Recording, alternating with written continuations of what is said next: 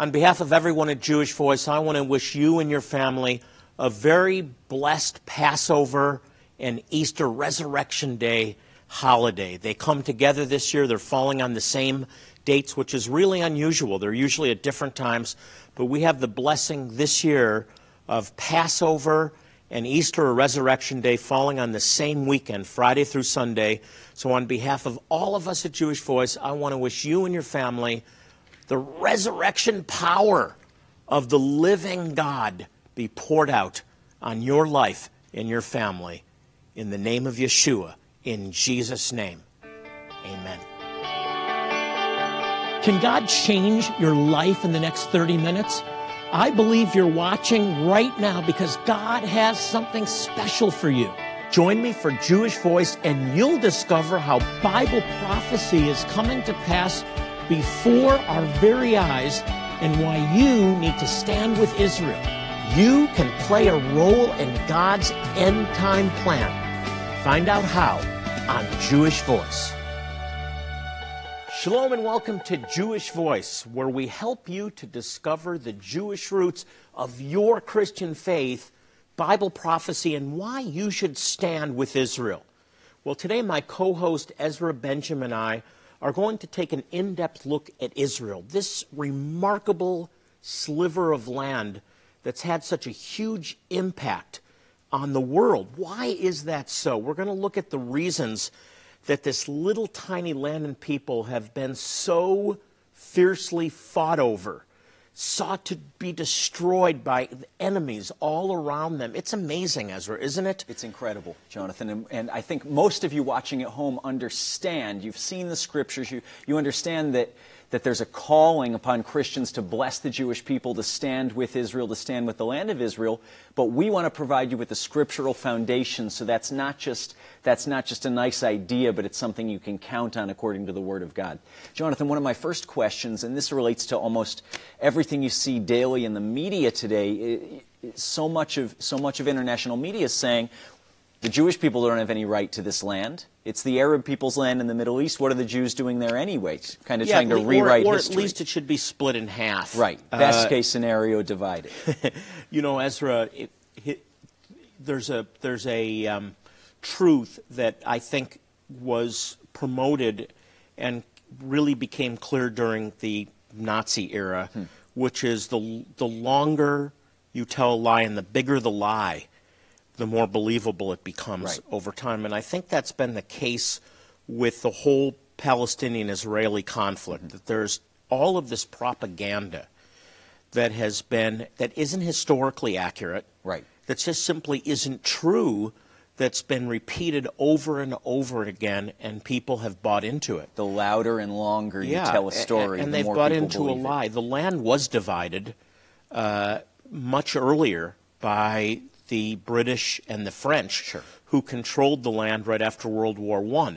And the result of that divide is Syria and Jordan, and now today what is Israel, which was voted on by the UN in 1947, and then additional land that Israel conquered after the Six-Day War that was always part of the land mandate, given by God. So we can cite a whole bunch of things. We can cite the Balfour Declaration. Lord Balfour, a major figure in Parliament in Britain, the foreign minister, wrote a letter in 1917 declaring a homeland for the Jewish people. At a time when Britain was in control of this land, you have the 1947 UN vote, 33-13, granting Israel, the Jewish people, their homeland. Right at the end of the Holocaust. Yeah, but you have something more significant, and that is the divine decree in God's Word,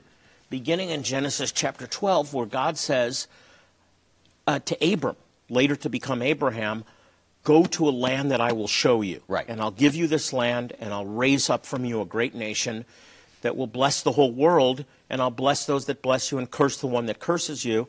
And then subsequently, Genesis chapter 15, Genesis chapter 17. I really encourage you to read this for yourself.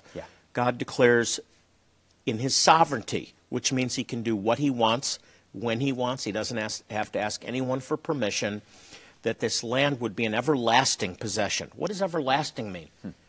It means everlasting. Right. And those are the spots you want to tune into, especially in reading about God's heart and his plan for Jewish people.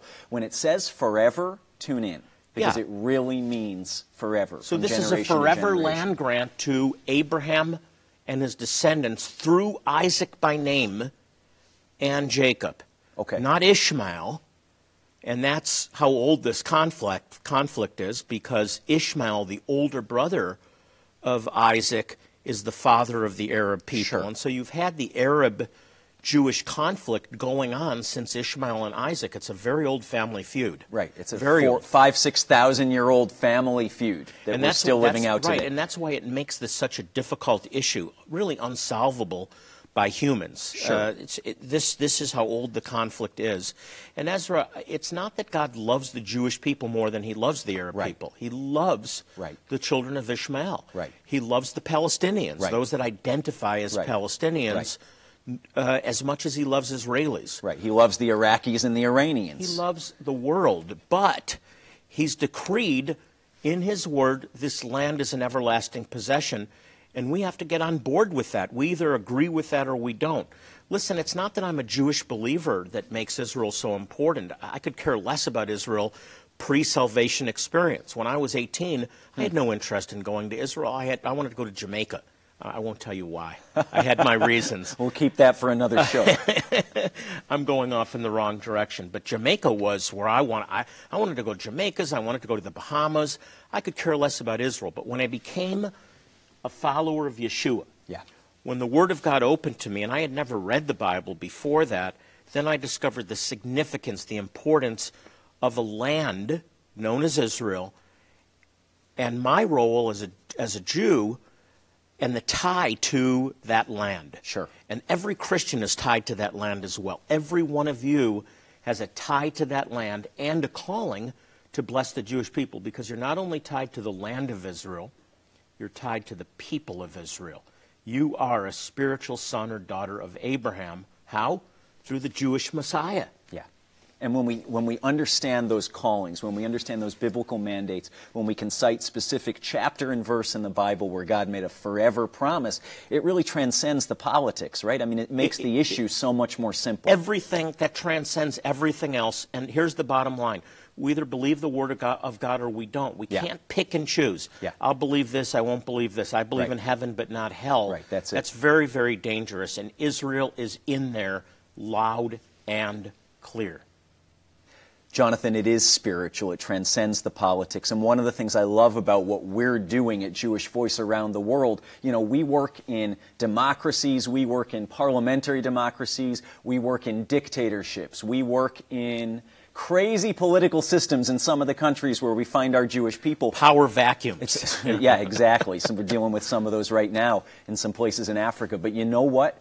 What we're doing, the spiritual work we're doing, and the medical and humanitarian aid we're providing in Yeshua's name to earn the right to share the gospel with our people also transcends the political climates where we work. It's offering a message of hope and salvation which has eternal impact regardless of the political situations the people find themselves in. And Ezra, one of the most important works we're doing, that's probably the closest to my heart, is we're working with Holocaust survivors in Israel. Right.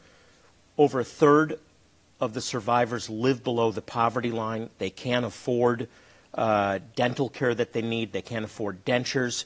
They can't afford implants. They can't afford simple eyeglasses, reading glasses, and prescription glasses. And that's why we're working with Holocaust survivors. Think about this. People that have suffered so much at the hands of those that called themselves Christians. And now we have the opportunity. There's about 180,000, and they're dying at about 10% a year. We have a limited window of opportunity to serve Holocaust survivors and then share our faith with them because they see that we care. They understand that we care. That's it. And you have an opportunity to be part of that. You have an opportunity to bless the Jewish people. That's a mandate. That's a decree. The Lord says, I'll bless those that bless my people. If you'll stand with us, and I really want to invite you to become a monthly partner.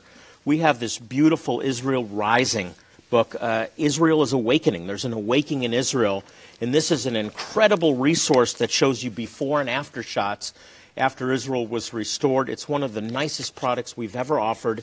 It's a thank you gift for standing with us. Also a DVD that we did with Leonard Nimoy, The Miracle of Israel. And if you can support us monthly, a beautiful reminder, a wood plaque that says, "Pray for the peace of Jerusalem." These are only thank you gifts. You are supporting us, partnering with us to reach Holocaust survivors, to provide and care for Holocaust survivors, and ultimately to bring the gospel to people that have a limited time left, Jewish people in need. Here's how you can help. Israel, the promised land, a land of destiny. Right now, Israel is celebrating 70 years as a nation, the land of God's chosen people. Truly, the history of Israel is a story of miracles. As you help us in supporting Holocaust survivors in Israel, and with our ongoing outreaches to Jewish tribes in Africa, Jonathan wants to bless you back. As you give a one-time gift today of $40, you'll receive this amazing